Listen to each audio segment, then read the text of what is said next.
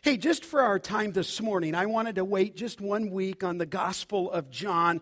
We've been in the Gospel of John. 2 weeks ago, I just did something for communion on justification and what it means to be justified by faith. And I thought it might be appropriate just to take 1 more week and address to you just a doctrinal item, a truth out of the Scripture, namely on sanctification. Now, usually we're just expositing through the Scripture, but every once in a while I like to pause and just stop and articulate a doctrine, because again, the purpose of our church is we want to build you up in the faith. We want you to grow in the faith. And I would say that it's absolutely crucial that you understand both the distinction and yet how they're separate doctrines, namely on justification and sanctification. So 2 weeks ago, we spent most of our time on justification. I'll touch on that, get to one thing new in that avenue, and then I want to spend our time on sanctification and what those words mean.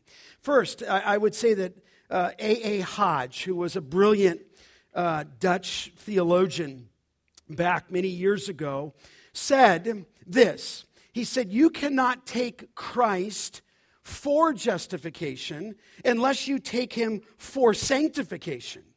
He said, think of the sinner coming to Christ and saying, quote, "I do not want to be holy.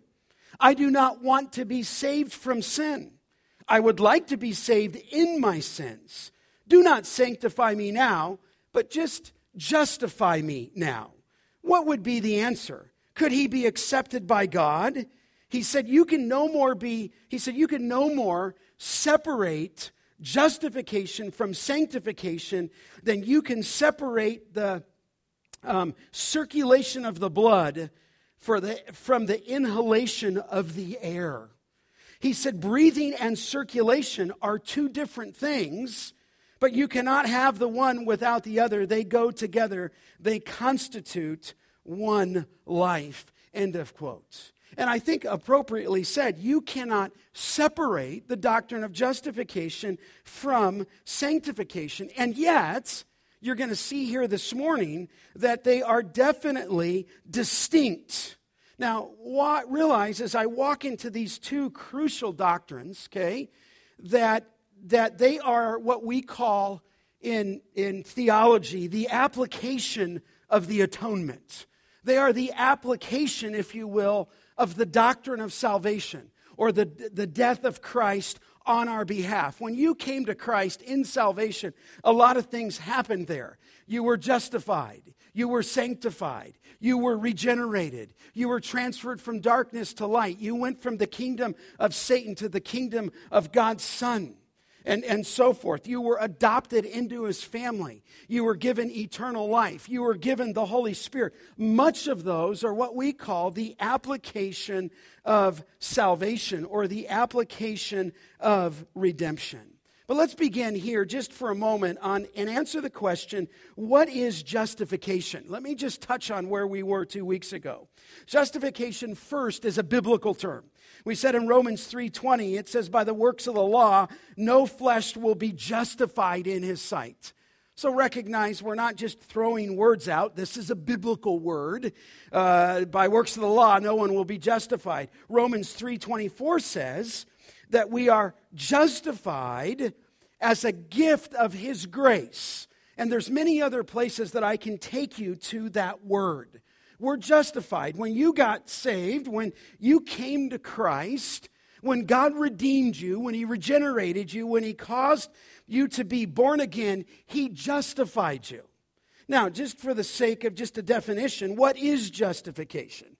Well, you remember a couple weeks ago that we said it is the legal act, and we meant that, a legal act where God is pictured as the judge, in which he declares the sinner righteous in the sight of a just and holy God. When you came to Christ, you might not have been able to put it in terms of words like that, but you were justified. You say, well, what do you mean? Well, at that moment, if this is the gavel, and God is pictured in his throne room of heaven, at that moment, at that time, he declared you righteous before his sight. He justified you in his sight. Now, there's a number of things that happen there, but let me just touch on 3 of them. Number 1, when he justified you, sin is removed. And for anybody to get into the presence of God, you have to have your sin removed. So that David said in Psalm 32, how blessed is he whose transgression is forgiven, whose sin is covered. Well, very well. When you came to faith in Christ, your transgression was forgiven. God, if you will, let go of your sin. That sin that was holding you, he let go of it. He forgave your sin. And then we looked at all the verses. As far as the east is from the west, so far as he removed your transgressions from you. So he talks about the blessing of having your sin, if you will, forgiven. It says in Psalm 32, whose sin is covered. God Almighty covered your sin. And so that David would say, how blessed is the man to whom the Lord does not impute iniquity. In other words, it's taken away from you. It was wiped out like a thick cloud. Your sin was buried in the deepest part of the sea. You understand, when you were saved, you might say, and I might use the words, he forgave my sins. That's right. He justified you. In that moment, in justification, he declared you righteous so that Paul could say in Romans 8:1, there is therefore now no, what? Condemnation. He removed your condemnation in justification, as it says in Romans 8:1, to those who are in Christ. And we noted that that was made possible by the cross of Christ. But secondly, not only is your sin taken away negatively, positively, Christ's righteousness is added to you. In other words, he not only removes that sin from you, he imputes, if you will, if that's a word we would say, he imputes into your account the righteousness, not of your life, we don't have it, the righteousness of Jesus Christ. Kent Dresdo so appropriately addressed that at Summerfest. Remember, we noted that the Reformers called that an alien righteousness. In other words, it's a righteousness that comes outside of yourself. And of course, this is what makes Christianity so distinct. There are 2 religions in the world. That's it. The religion of human achievement and the religion of Christianity, which is the righteousness of Christ. That's it. There might be 330 in the category and in the dictionary of different ways that people can get to God, but really there's only one right way.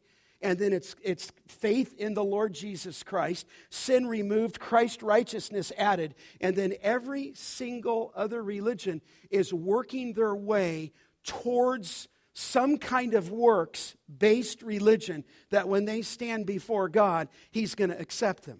But beloved, the simple truth is we've all sinned. The simple truth is that none of us are holy. The simple truth is that none of us are righteous. So what Jesus Christ did is, yes, he died on the cross for you, but Jesus Christ came down for 33 years and lived a perfect life. He kept the law. He always obeyed his Father. He always did what was pleasing to the Father. He always walked in the Spirit. He never sinned. The Scripture says that he was sinless. And based on his righteous life, listen, beloved, when he justifies you in his presence, he not only takes away all your sin that had been bearing the guilt down on you, but positively and proactively, he imputes to you the perfect righteousness of Jesus Christ. We just sang it this morning. On Christ, the solid rock, I stand. All other ground is sinking what? Sand. Our whole hope is based on Christ. In fact, that song, Rock of Ages, cleft for me, let me hide myself in thee. Let the water and the blood from thy wounded side which flowed, the hymn writer said, be of sin. Remember that? The double cure. Save from wrath, and make me pure. Double cure is what they called it, and double cure is, as we just said, sins forgiven, Christ's righteousness is added. And so here, sin removed, it's added. Thirdly, and this is kind of where we left off, what's the instrument of justification?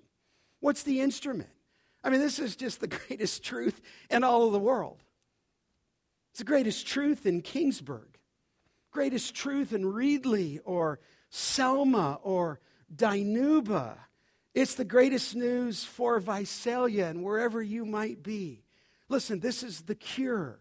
The scripture says you have a problem called sin. Christ removes it. And he not only removes it, but he puts into your account the perfect righteousness of Christ. So much so that as God Almighty is on his throne, if you will, he looks down at you and he doesn't see you as guilty. He already declared you not guilty. He wiped that all away. He removed your sin. Now you say, but Pastor, I don't feel like that. Well, it really doesn't matter. I don't really care. It doesn't matter how you feel. What matters is what he did for you. In fact, that could be part of the problem. You've come to Christ, but you never rest in justification. You're living off how you feel.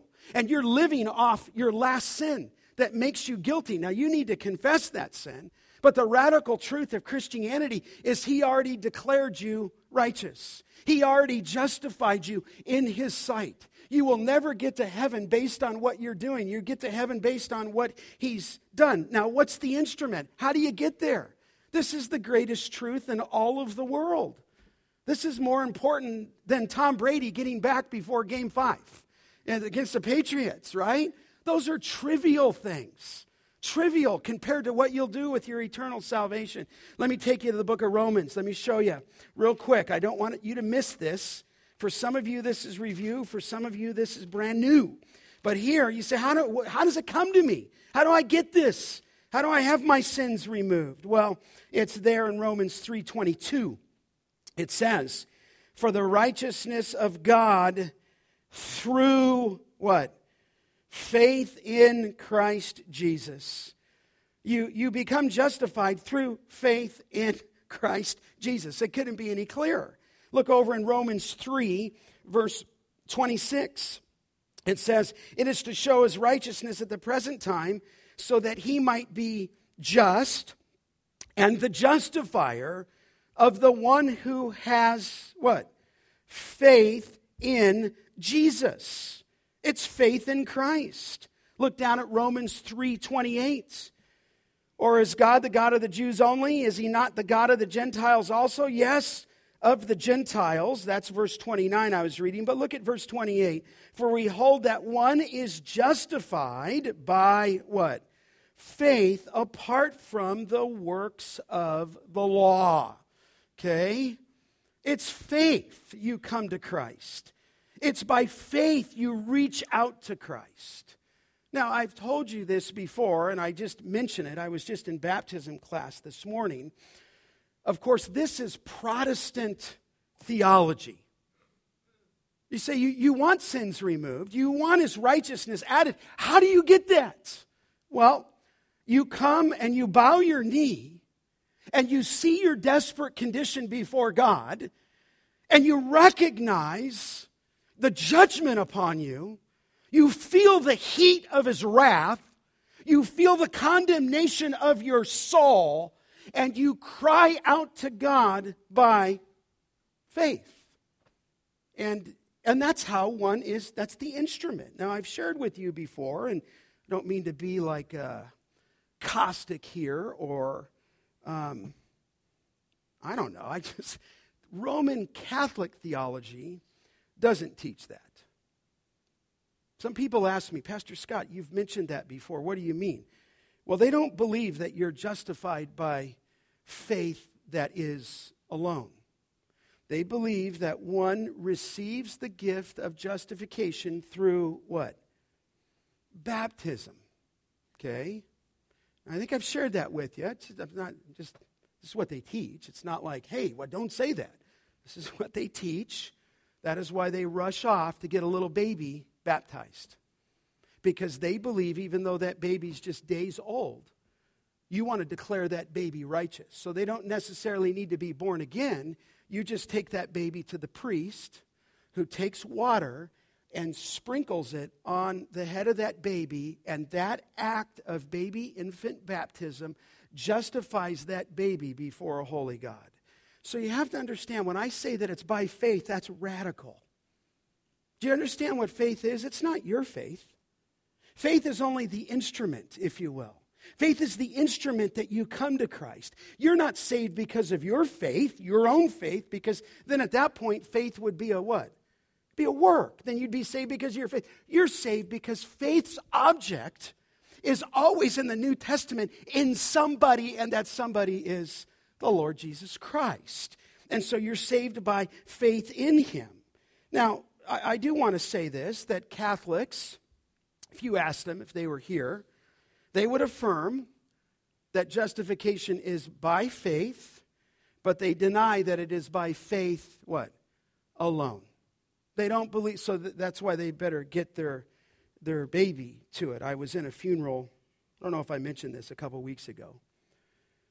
Very typical, just to be at a Catholic funeral. I'm just sharing this honestly with you so you don't think, hey, this is just an exercise here. No, I care about you. I care about your babies that I dedicated. I want them to think right. I want you to think right. So at this funeral I was at just a couple weeks ago, I went to support our family. I think I mentioned that to you. And they thanked the Lord. This man was, I think, in his 80s. And the first thing they say, very common, is we thank you for so-and-so, that he is in the glory of heaven because he was baptized as a what? As a baby. So listen, I'm just saying to you, forget them for a second. Have you been justified?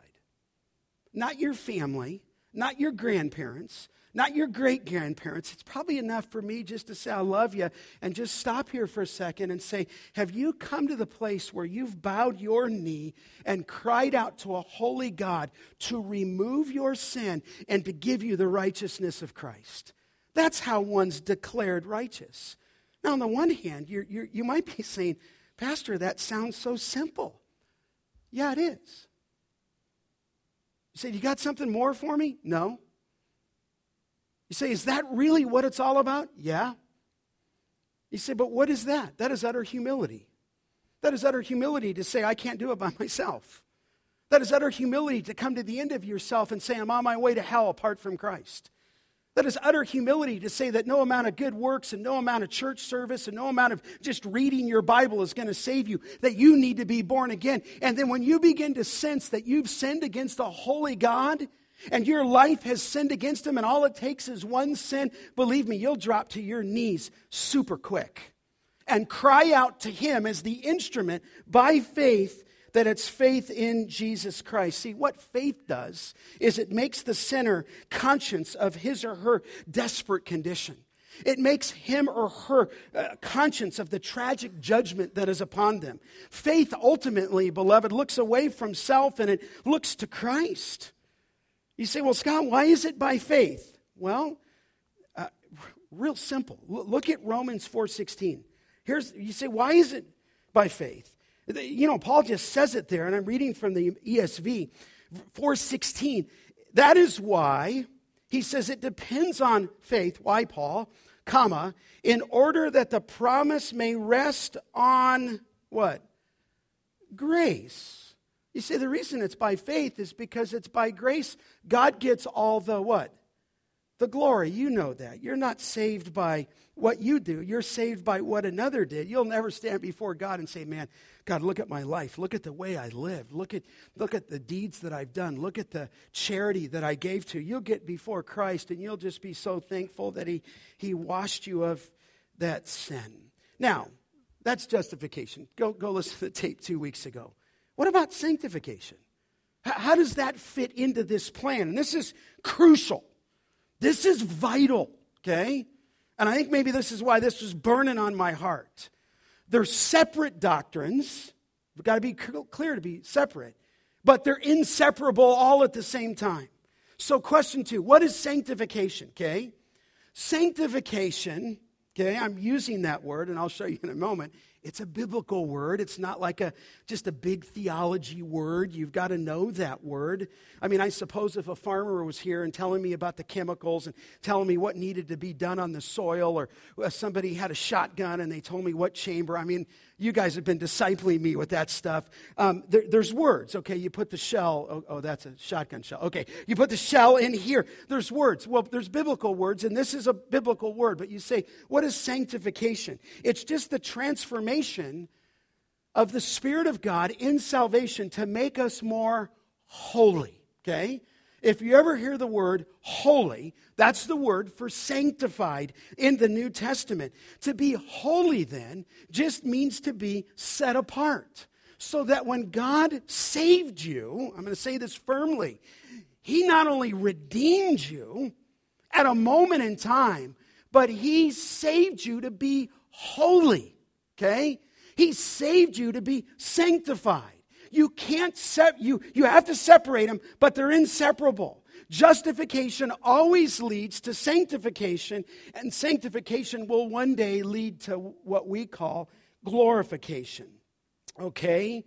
This is the process of renewal to become more like Christ.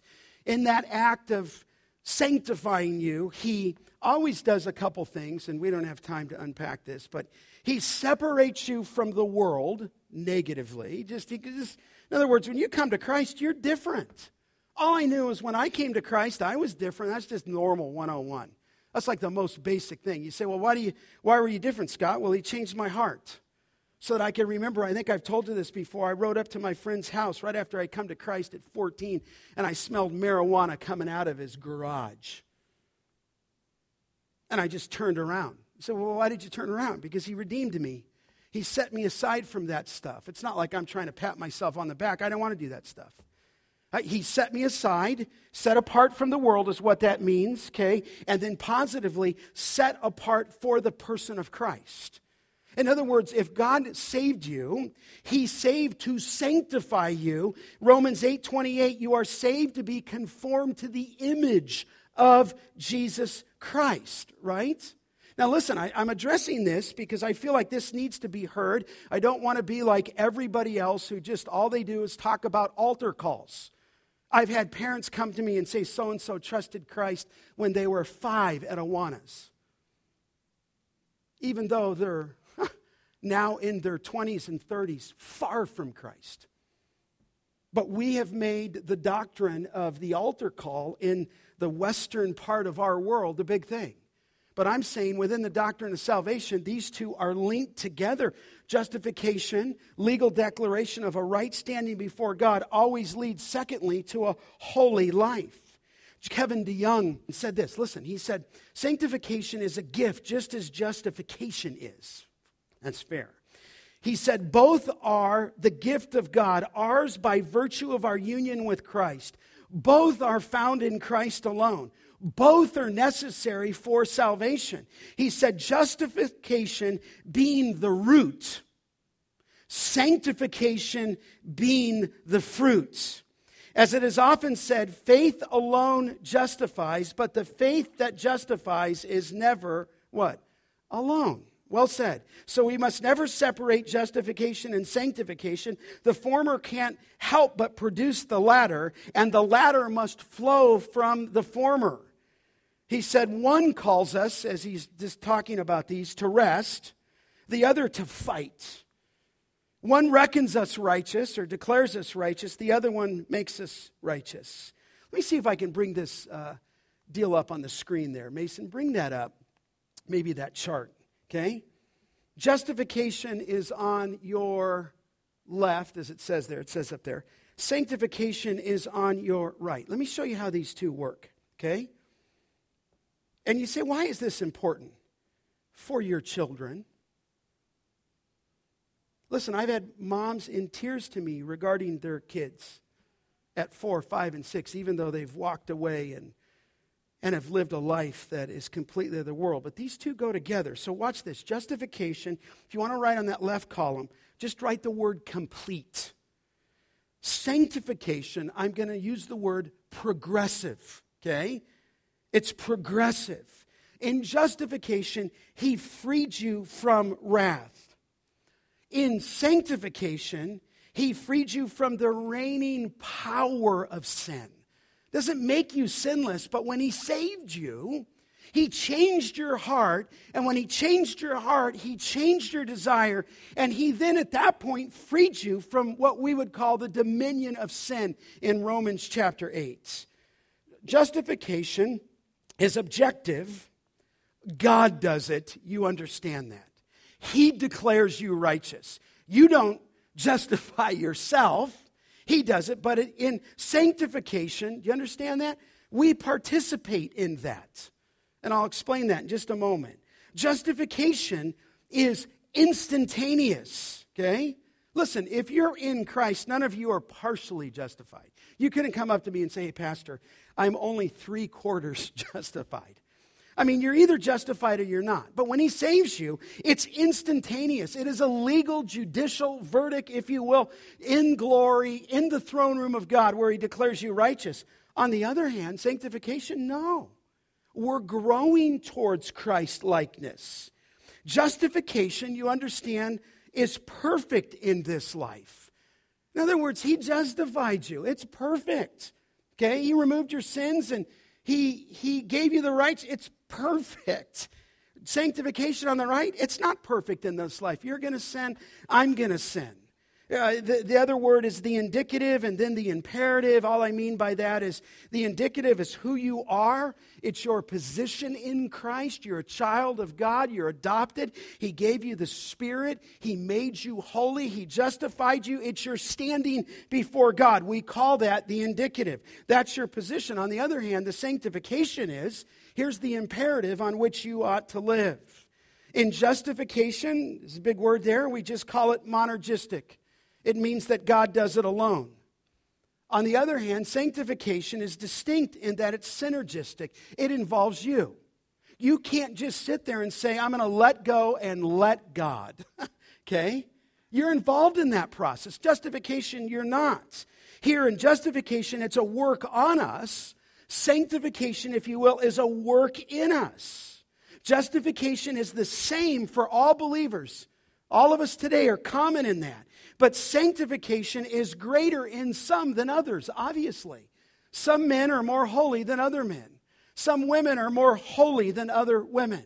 Some high schoolers at Kingsburg High are more dedicated, set apart to God than others. But somewhere we're all in that process. In justification, there's no works, there's no effort. You can't justify yourself. But you watch this, in sanctification, there is effort. It's vital. You fight. You pray. Okay?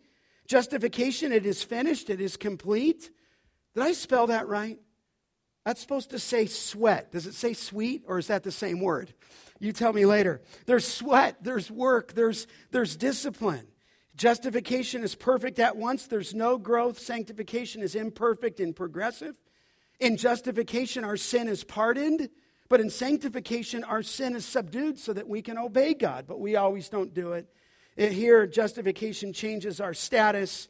And then in sanctification, it changes our character. Now, these are, you can see, very distinct doctrines. And yet, they're inseparable because justification always leads to a holy life. So we say they're distinct yet inseparable. Now, let me just make this clear for you, okay? The Bible speaks of sanctification, or simply the word holiness, that is ours both positionally and then secondly, progressively. Let me explain that. There's a positional sanctification, our standing before God, and then there's a progressive sanctification in our practice. It's very important that I make this distinction for you. First, positional sanctification, it means to be holiness. It means to be holy. But holiness, of course, includes righteousness. And what I want to say, and some of this might be new to you, positional sanctification happened as a once and for all event when you were saved. That's not all there is to sanctification, but there is that. When you believed in Christ, and I'm going to have to clarify this in a moment, when you believed in Christ, you were sanctified. As I just went through, it's complete, it's perfect, it's yours at the moment we trust Christ. You say, well, why is that? Well, I already told you would never get into the presence of God if you didn't have the righteousness of Christ added to you. He put it into your account. So not only did he justify you in that position, but secondly, he sanctified you in the life of Christ.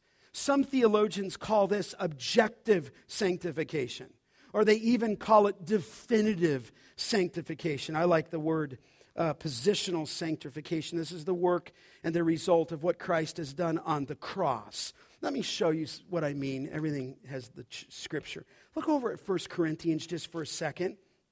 And I don't know if some of you are always aware of this. 1 Corinthians chapter 6. Do you remember when he's talking about how the unrighteous in 1 Corinthians 6:9 won't inherit the kingdom of God? Doesn't matter what you profess, doesn't matter what you proclaim, doesn't matter if you walked an aisle, doesn't matter who your parents are, doesn't matter if you grew up in Kingsburg, doesn't matter if you grew up in a denominational church. Here's the bottom line in 6:9, do you not know that the unrighteous will not inherit the kingdom of God? He said, do not be deceived, neither the sexually immoral, nor idolaters, nor adulterers, nor men who practice homosexuality, nor thieves, nor the greedy, nor drunkards, nor revilers, nor swindlers will inherit the kingdom of God. This is a famous verse. Mark this. And such were, what? Some of you. That's how you used to live without Christ, but such were some of you, but not now. Look at the scripture in verse 11. You were washed. Now here it is. You were what? Sanctified. Now, if you want to get technical, it's in the past tense. You say, well, Scott, I thought I have to cooperate with God. Yeah, hold on that for a second. You will. I'm going to get to that secondly. But first, in your position, you were sanctified. You say, what does that mean? Well, right now, he sees you through the perfect righteousness of Christ. Amen? Sanctified. It's past tense. You were sanctified. You've been made holy in your position. You say, well, Scott, I don't live that way. Either do I. I forget that. In fact, I just was even refreshed this morning, Brandon, as we were singing, Great is Thy Faithfulness. For me, the Lord brought a tear to my eye because His mercies are new, what? I needed that. I needed His mercies this morning just to preach. Just to say, Lord, would you just renew me? Would you give me a heart for you? But He renewed me, and His mercies are new. But I needed to renew that. But at the same time, I'm already sanctified. Look over at Acts 20. Can I show you that? I'm just trying to show you some scriptures. And then I got to clarify this for you. But in Acts chapter 20, Paul there is speaking there into the church and to the leaders in Ephesus. One day I want to go to Ephesus with you, okay? We're going to take not the Holy Land tour. We're going to take the tour of the Apostle Paul. But he's speaking to the church there at Ephesus. He called the elders to himself. Look at 20:32, where as he weeps and they admonish everyone with tears. At the end of 31, he says, now I commend you to God and to the word of His grace, which is able to build you up and to give you the inheritance, watch this, among all those who are, what? Sanctified. In other words, it's past tense again. It's your position in Christ, okay? Look over just to the right a few books, 1 Corinthians 1:2. I'm just trying to show you this. We don't talk about this too often, but in 1 Corinthians 1:2, to the church of God, Paul says, that is in Corinth, comma, to those who are, what? Sanctified in Christ Jesus, called to be saints together, okay? When I was in Rome, passing through in April to see Lucio, I told you I was at the Vatican and went into the 4 major basilicas and saw a lot of saints all over the place. But as I look at it through my Bible and through my eyes right now, I'm looking at saints right now. you're the saints. And what does the word saint mean? It just means the holy ones. It's the same root word for sanctification or holiness. But you can see there in 1:2, to those of the church of God that is in Corinth, to those who are sanctified. Can I show you one more? Look over in the book of Hebrews. In the book of Hebrews, again, we don't talk about this. Hebrews 10, you say, well, Pastor, what happens when you don't talk about this? Well, if I don't talk about this, because first of all, it's just the Bible, right? So the Bible brings balance. But if you don't talk about this, then you're going to get on your treadmill of righteousness. You're going to say, I'm saved by grace, but I'm going to get on my treadmill of righteousness, and you're going to forget how you're already seen in your position, how God Almighty sees you. Now, the goal is to take your positional sanctification and turn it in a moment to progressive sanctification that becomes more like Christ. But if you forget this one, you'll become a legalist. If you forget this one, you'll become self-righteous. If you forget this position, you'll become discouraged. I could just never attain. Well, really? You've already been made holy. Right now, he sees you in this light. The scriptures, look at Hebrews 10. It's there, and I'll bring you back to both aspects. He said, but he's talking about the work of Christ being offered, and he says in 10:10, and by that will, he said, we have been, what? Sanctified through the offering of the body of Jesus Christ once for all. You're sanctified. There you have it. You've been made holy. So, positional sanctification speaks of a completed work. And the emphasis here is on the holiness we have in Christ through his once and for all sacrifice, our union with Christ. We're in Christ.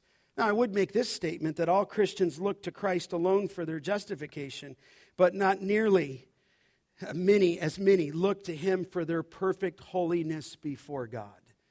But that's what the Bible says. And so you say, why is this important, Pastor? Here's why. This is where my assurance lies, right? If you don't grab that one, you have no assurance. I counsel a lot of people who never have assurance. And part of it is they have a good heart, but they never can get to be what they want to be.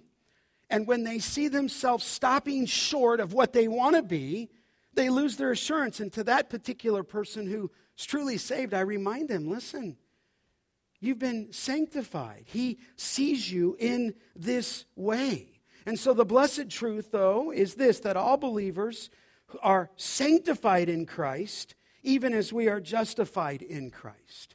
Now, let me just make one distinction. It's always hard for a teacher, because if you overemphasize one thing, you'll underemphasize something else, right?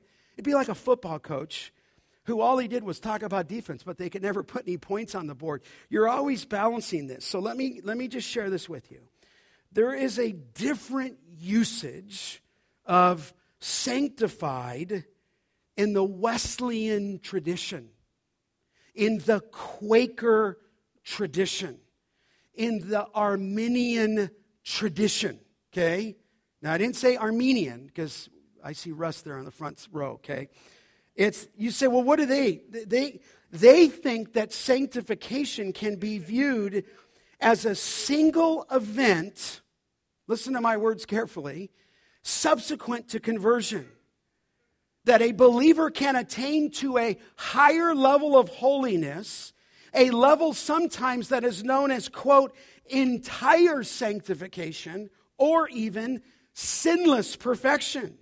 And within this tradition, sanctification is an experience one seeks for in the Christian life and is sometimes able to obtain.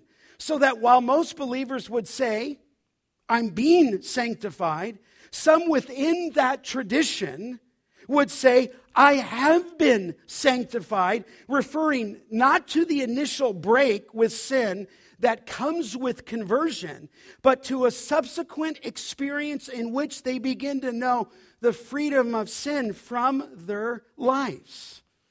And so there are some people who believe in sinless perfection. One of our own farmers, Dan Jackson, met a guy like that one time. He had a missionary introduce his friend that was with him to Dan in the shed, and he introduced him, if I'm right, this man has been sanctified. And what he meant is not just the position I just gave in who we are in Christ. What he meant is that this man has reached the point of not sinning anymore, okay? And Dan wasn't sure to congratulate him or hit him, you know? That's not what we're talking about here. Listen, follow me careful here. Positional sanctification involves a break with sin's power. This doesn't mean that we don't sin, but it does mean very clearly, listen careful, that God has broken the bondage to sin that once had dominion over us. He broke it. He wrote himself in your heart by the Spirit of God. You say, well, what about so-and-so who's off living on their own? Well, just make sure that they've truly been saved, okay? We now possess a new mind, a new heart to desire to do God's will. So that's positional. What's progressive sanctification, okay? That's secondly. This is what you would often think of sanctification of. That involves, it's both a positional truth as well as a process, okay? The process of the life of Christ formed in us lasts our entire, what? Life.